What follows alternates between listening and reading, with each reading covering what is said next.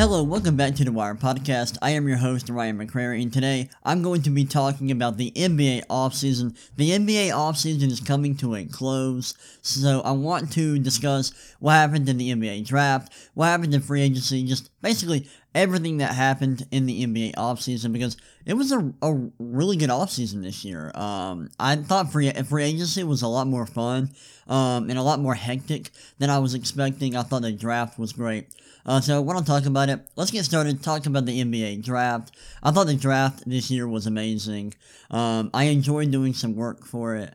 I didn't get to do as much work with the draft this year as I did last year.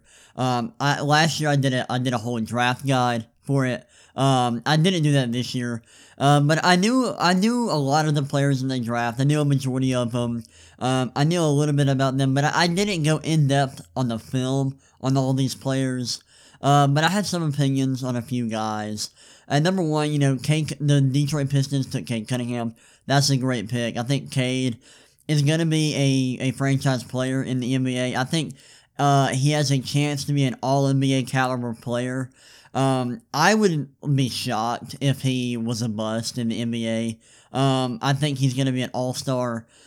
Just his position, like the role he'll play, his archetype, the skills that he has, is tailor-made for the modern NBA. I mean, he's a 6'8", 220-pound wing/guard. He's like a point forward.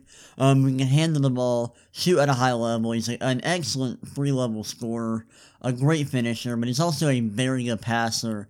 And I think he's a really good defender as well. So he's the whole package. Not a great athlete. Sure, his handling can get loose at times. But the weaknesses in his game are they are not major issues. I think, I think that his handle's gonna get tighter in the pros. I think his size, his length, his just functional strength will make him a very good finisher, despite not having great athleticism. So I think this was a home run pick for the Pistons. I loved it. He was easily the best player in the class, in my opinion. I think Evan Mobley, if I were the Pistons, I would have considered taking Mobley number one. I would have at least, done my due diligence looking at possibly taking Evan Mobley number one overall. But Cade Cunningham, I would have taken him number one overall 100 times out of 100. He's a stud and should be a star in the NBA. Now, number two, the Houston Rockets took Jalen Green, who did not play in college. He played for the G League Ignite this year. Very good player, excellent scorer, elite scorer. His scoring profile was incredible in the G League. He was extremely productive. Playing against professionals as a teenager, that's extremely impressive. I think he's a bit one-dimensional as a player. I don't think he provides high-level playmaking or defense, but his off-ball defense has improved. I think he has the potential to be a good passer at the next level. I just don't think he's there yet. But the scoring's there. He's a tremendous athlete. I like the pick. I would have taken Evan Mobley ahead of Jalen Green. I just think what Evan Mobley provides defensively, it makes him more valuable, or will make him more valuable in the long run than Jalen Green. But Jalen Green is a tremendous player, excellent prospect. I think he'll fit really well next to Kevin Porter Jr. I like the pick. I think it was fine, but I would have preferred taking Evan Mobley ahead of Jalen Green. So do I love the pick? No. Do I hate it? Absolutely not. I think it's a fine pick. But I do think Evan Mobley would have been the better selection, because I think Evan Mobley is going to be a star. And let's go ahead and talk about him, because the Cleveland Cavaliers selected him with the 3rd overall pick, and I think that's a steal right there. Getting Evan Mobley at 3, that's incredible value. Evan Mobley is a 7-footer from USC. He's a center. Just a tremendous athlete, excellent defender. I think he provides defensive versatility. I mean, he can play every kind of pick and roll coverage. He's a great rim protector. I think offensively, he's extremely gifted there. He's a very good ball handler for a big, a phenomenal passer for a big man. And I think he's going to be a good scorer down low. There's some shooting potential with him. He needs to get bigger. He's really skinny right now. And that affected his ability to rebound at a high level in college. But he's going to get bigger in the NBA. He's going to get stronger. And if he just gets bigger, and I think he will. But if he gets bigger, I think he's going to be a star. I think he's going to be an all-star caliber player. And I think he's going to be a supercharged version of Rudy Gobert. Like, Rudy Gobert is a defensive specialist, tremendous defender, and he provides a lot of value due to his defense. But I think Evan Mobley can do that, but is more versatile defensively, and is a much better offensive player, more scalable due to his passing and his ability to handle the ball.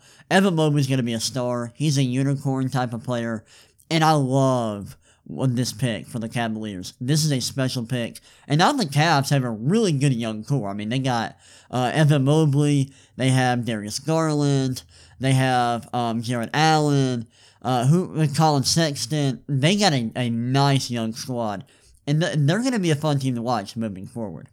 Here's where things got a little bit interesting. At number 4, the Toronto Raptors went with Scottie Barnes over Jalen Suggs.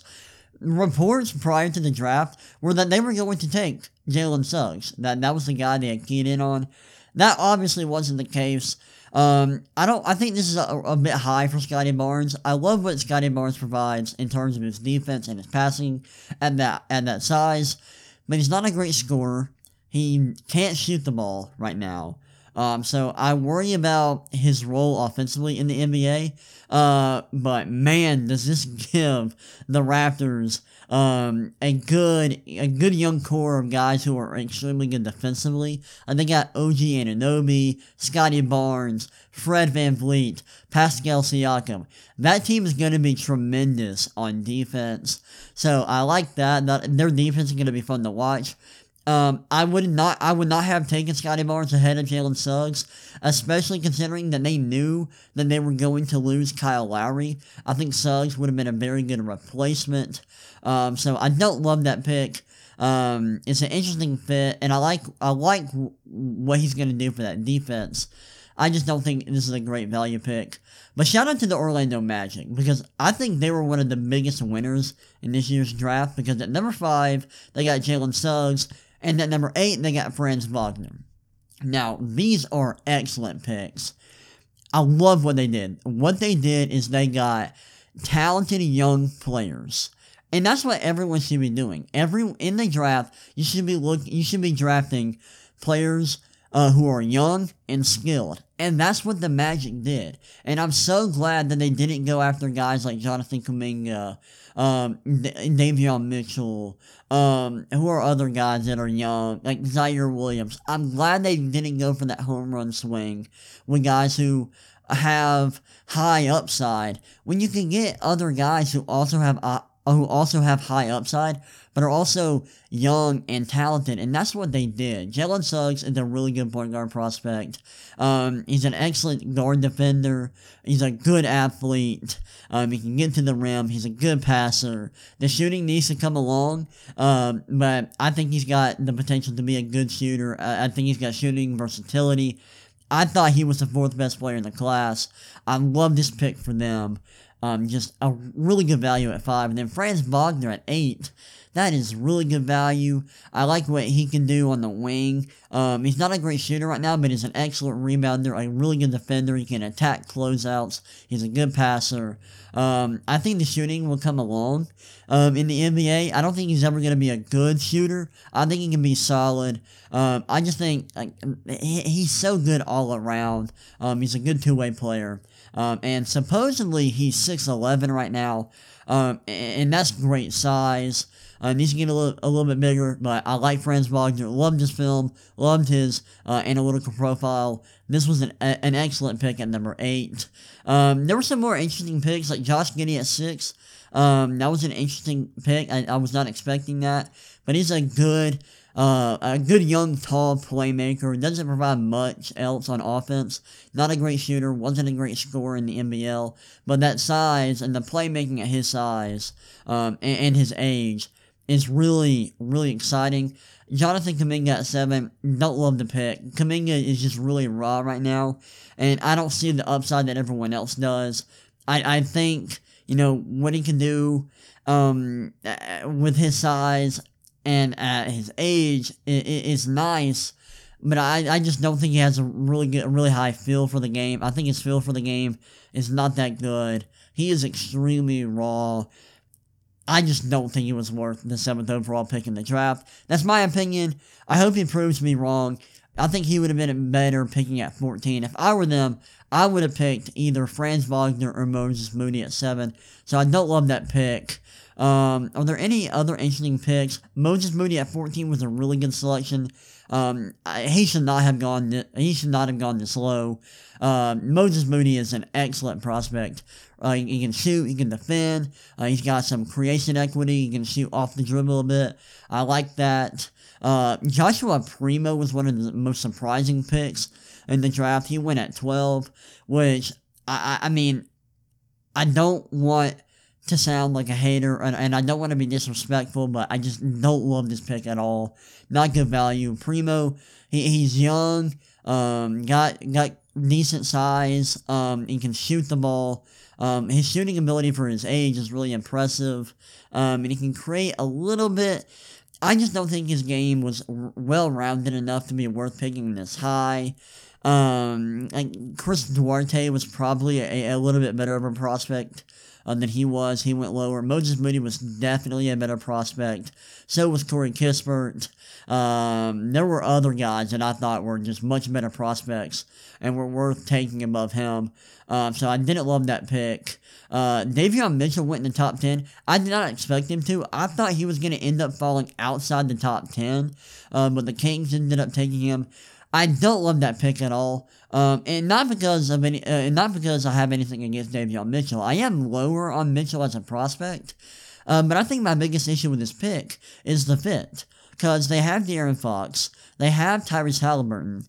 How is Davion Mitchell going to fit in there? He's going to come off the bench as a rookie, and he's 22 years old. He is a very good guard defender. He can attack the basket, but I worry about the shooting and how it's going to translate, because he wasn't a very good free throw shooter in college, so the shooting projection wasn't great for him. It was actually fine because he took such a high volume of threes in college. I just don't know if he's gonna provide enough value to be worth this pick, because you can't really play him with Tyrese Halliburton and De'Aaron Fox, because he's 6'2". He's a smaller guard, and Tyrese Halliburton can't play the 3. I just don't know how this is gonna work. I don't love the fit, and I don't think he as a prospect was worth the 9th overall pick. And I think this is even more true considering his fit on the Kings. So I don't love this pick. Anything else interesting? I'm looking at the draft here. What else happened? Jalen Johnson at 20. I was really excited about that as a Hawks fan. Love that pick. I thought that was excellent value. Jalen Johnson is a very good passer. I love his defense. At that size, really impressive. He shot the ball really well in college, albeit on low volume. Didn't shoot well from the free throw line, but I think he has some shooting potential, some due to how well he shot the 3 ball in college. Trey Mann going at 18, I thought was really good value. I like Trey Mann a lot. I love his shot creation equity. Love his shooting ability. I think he has upside as a playmaker. Alperen Sengun going 16, I thought that was pretty good value. His analytical profile was awesome. He's a very good passer. His footwork in the post is excellent. So I think that's good value, and he ended up going to the Houston Rockets in a trade. Zaire Williams going top 10 was really interesting. He did not have a very good analytical profile. He struggled during his freshman season at Stanford, but he had some shot creation equity. He had a very good pre-college sample. And I think he went to I like the fit there in Memphis. I love their scouting department. I think they're going to develop him. So hopefully he reaches his ceiling. And I think he went to a great team where he's able to do that. I love the Jaden Springer pick by the Philadelphia 76ers. Getting him at 28 was a steal. And they just continue to hit home runs in the draft. They did it last year with Tyrese Maxey. They did it again with Jaden Springer. I love this pick. Another pick that I really liked at the back end of the first round was Cameron Thomas. Thomas is an excellent scorer. He's a very good shooter. Doesn't provide much else, but what he does provide as a scorer at his age, along with the shooting ability, I mean, that's just special, and I think he should have gone a lot higher than 27. He was probably a top 20 player in this class. I just think the scoring was so good. And getting him at 27 was a steal for the Nets, in my opinion. Another guy I want to talk about is Sharif Cooper, who ended up going number 48 overall to my Atlanta Hawks. As a Hawks fan, I was so freaking happy on draft night that we got Jalen Johnson and Sharif Cooper. Both guys were worth taking at pick number 20. I wanted Sharif Cooper at 20, but I also was okay taking Jalen Johnson at 20. He was another guy I wanted the Hawks to consider with the 20th pick. We took him at 20. Then Sharif Cooper fell to us at 48. I think Sharif Cooper was arguably one of the top 10 players in the class. He's a really good athlete. I love his first step. I love the passing ability. The creation equity is off the charts. If he improves as a shooter, which I think he can because the touch he displayed on lob passes, from the free throw line, on floaters, I think he can become a good three-point shooter. And if he does that, he is going to be an excellent player in the NBA. I don't know how he'll develop playing behind Trae Young because he's not going to get many reps with the first-team offense. But I just thought that was excellent value for the Atlanta Hawks. And I'm really proud. I'm really happy with what the Hawks did in the draft. They did a great job, and I'm happy with what we did. We got 2 steals, and we arguably got the most value in the draft. So shout out to them. That was amazing. Now let's move on to NBA free agency. There's a few teams I want to talk about. Starting off with the Lakers. So, prior to the draft, the Lakers traded for Russell Westbrook. And when they did that, I was a bit confused about the fit because pairing Russell Westbrook with LeBron James and Anthony Davis, that's just not a great fit considering the spacing. So I was like, I didn't love the trade because of that, because I didn't think the fit was that good. But the Lakers made a lot of great moves in free agency. They signed Malik Monk. They signed Kendrick Nunn. They signed Carmelo Anthony, Trevor Ariza, Wesley Matthews. They got and they also re-signed Taylor Horton Tucker. They signed a lot of guys to improve their spacing, and I think they have an excellent team now. They got 3 star-level players who can attack the basket and pass, in both LeBron and Anthony Davis. Anthony Davis is an elite defender. LeBron, when he tries, is a good defender. Russell Westbrook, not so much. But both LeBron and Russell Westbrook both can attack the basket and pass. LeBron can shoot a little bit. He can provide some spacing. And you surround them with shooters. That team has a chance to be really, really good. So I like what they did in the offseason. I love the moves they did to make that trade work. Shout out to the Lakers front office. They did some excellent things in free agency. I also want to talk about the Bulls because the Bulls were extremely active. They got Lonzo Ball and Alex Caruso along with DeMar DeRozan. They signed Alex Caruso to a 3-year deal worth $37 million. What an excellent deal. That's a steal. And they didn't have to pay him much at all, $9 million annually. That's a steal for Alex Caruso, who was an elite defender last year. He played a big role in the Lakers winning a championship in 2020. Just an excellent signing for them. I love what he provides defensively. He can come off the bench, he can shoot and play good defense. And getting that for $9 million is really good, especially considering He is 27 years old. So I thought that was an excellent contract. And then they got Lonzo Ball in a signing trade, signed him to a 4-year, $85 million contract. I believe that was the contract. Actually, let me look at that. Let me make sure that's right. Because that actually might not be what the contract was. Let me look at this free agency tracker. Come on, CBS. Let's load this. Alright, so, yes, Lonzo Ball deal was a 4-year, $85 million deal. I like that. I think Lonzo fits really well next to Zach LaVine because he's a good shooter. He's a very good passer, and an above average defender. And he can play off the ball, doesn't need the ball in his hands. And he's young. He's 23 years old.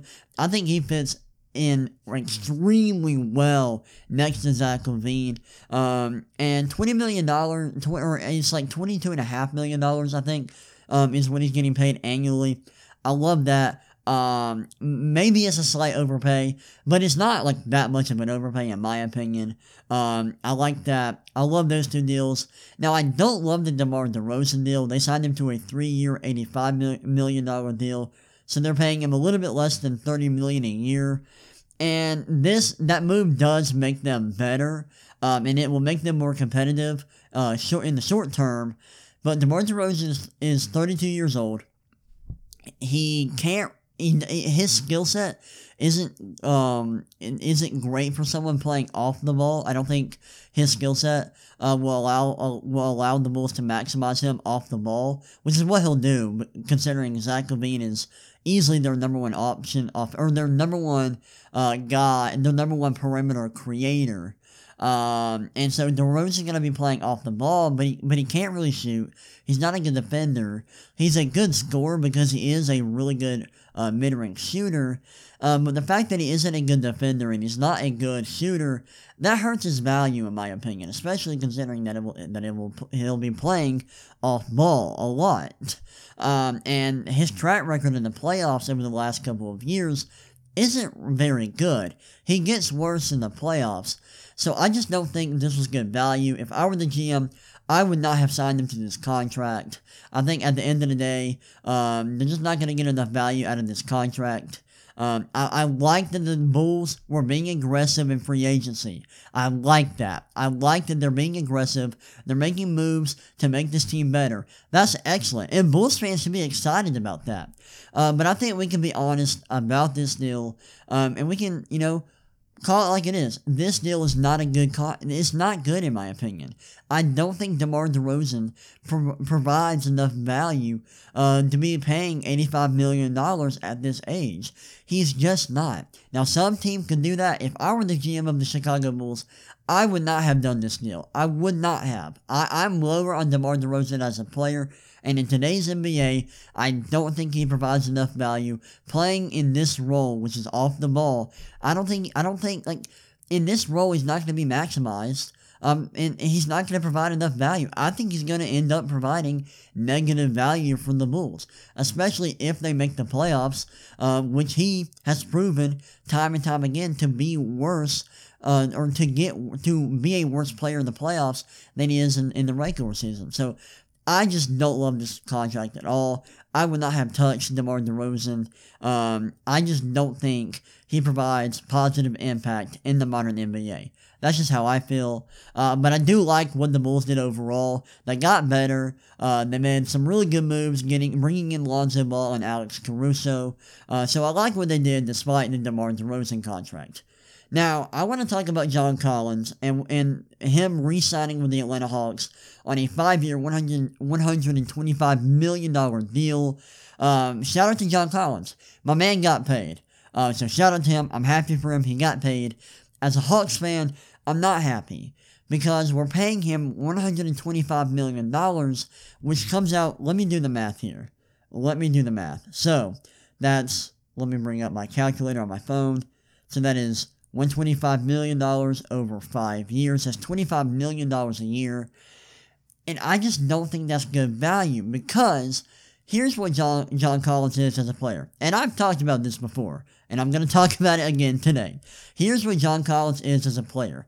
He's a good, efficient three-point shooter on low volume. He's someone who is a good roll man, a good lob threat, and that's pretty much it. He is a effective three-point shooter who can be effective as a roll man, who's also a very good rebounder. But he's not a good defender. He is probably a slight negative on that end. He's not a great floor spacer because he just simply doesn't shoot a high enough volume of threes to be a great floor spacer. And he's not a good passer at all. And his score, he is a good scorer. He's a very good scorer. But what he does scoring wise, he's not a great scorer. Away from, like, his scoring is as a result of what Trae Young does as a creator. He benefits from the advantages that Trae Young creates. That's where his scoring comes from. And because of that, I don't think John Collins is worth $25 million a year, especially when you consider that he isn't a very good defender, he's not a good passer. Why are we paying him $25 million? And he got, this past year in the playoffs, he got worse. He got worse from the regular season to the playoffs. His production dipped, his impact metrics were worse. He was a worse player in the playoffs, and there were times where he was a complete afterthought on offense. So I don't see how he was worth paying $25 million a year. Now, I'm glad we didn't pay him max money, because he was definitely not worth max money. But with his skill set, I just don't think he's worth this money. And I know a lot of Hawks fans disagree. But I will die on this hill. I think Hawks fans are just delusional about John Collins. And I'm just going to say it. Like, I'm going to call a spade a spade. John Collins is not worth this money. Barring a change in skill set, or barring a change in role on this team, we are not going to get enough value out of this contract to make it worth it, in my opinion. Now, I hope I'm wrong. I hope John Collins proves me wrong, because I want him to succeed. But I'm just being brutally honest here. He is not worth $125 million over 5 years. He's not. He's not that type of player.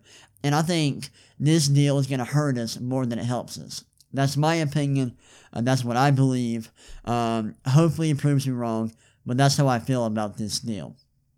Now, let's talk about some other deals before I head out. Kyle Lowry, he joined the Miami Heat on a 3-year, $90 million deal. I like this for the Heat. It improves their roster, makes them better. They're going to be a really good playoff team next year, in my opinion. I think they should be.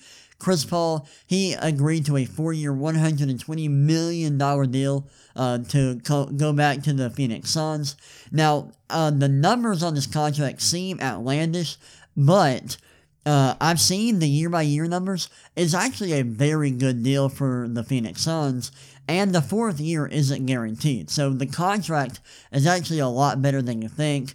I like that the Suns are bringing him back. This is a good contract. Let's see, what other deals? Okay, Spencer Dinwiddie, he's going to the Washington Wizards on a 3-year, $62 million deal to replace Russell Westbrook. I like that a lot. Duncan Robinson, he's going back to the Miami Heat. Devontae Graham, he went to the New Orleans Pelicans on a 4-year, $47 million deal.